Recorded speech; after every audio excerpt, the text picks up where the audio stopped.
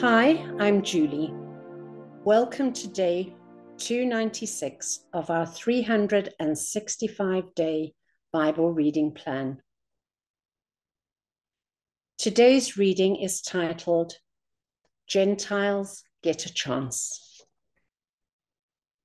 We'll be reading Acts chapter 11, verses 1 through 18 in the New Living Translation.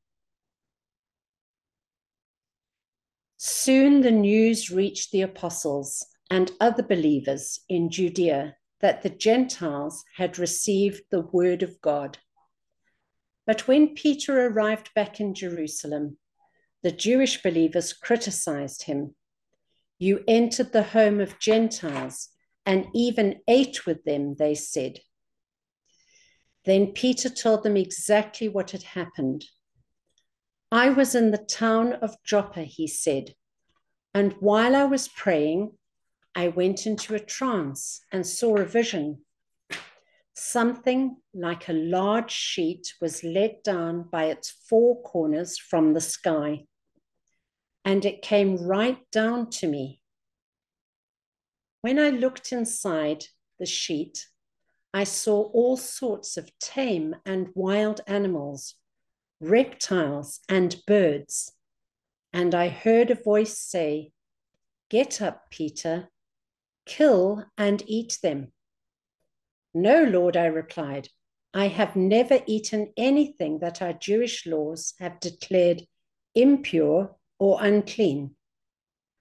But the voice from heaven spoke again, 'Do not call it something unclean if God has made it clean.' This happened 3 times before the sheet and all it contained was pulled back up to heaven. Just then, 3 men who had been sent from Caesarea arrived at the house where we were staying.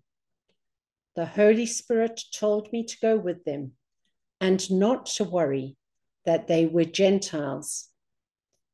These 6 brothers here accompanied me, and we soon entered the home of the man who had sent for us. He told us how an angel had appeared to him in his home and had told him, 'Send messengers to Joppa and summon a man named Simon Peter. He will tell you how you and everyone in your household can be saved.' As I began to speak," Peter continued, "the Holy Spirit fell on them, just as he fell on us at the beginning. Then I thought of the Lord's words when he said, 'John baptized with water, but you will be baptized with the Holy Spirit.' And since God gave these Gentiles the same gift he gave us when we believed in the Lord Jesus Christ, who was I to stand in God's way?"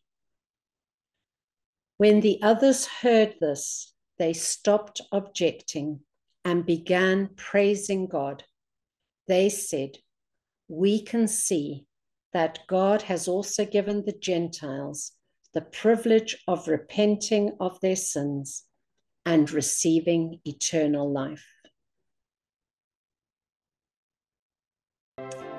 Thanks for joining us for today's reading.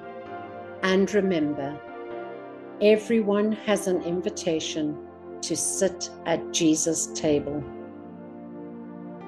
We hope you'll find your story and purpose in God's story.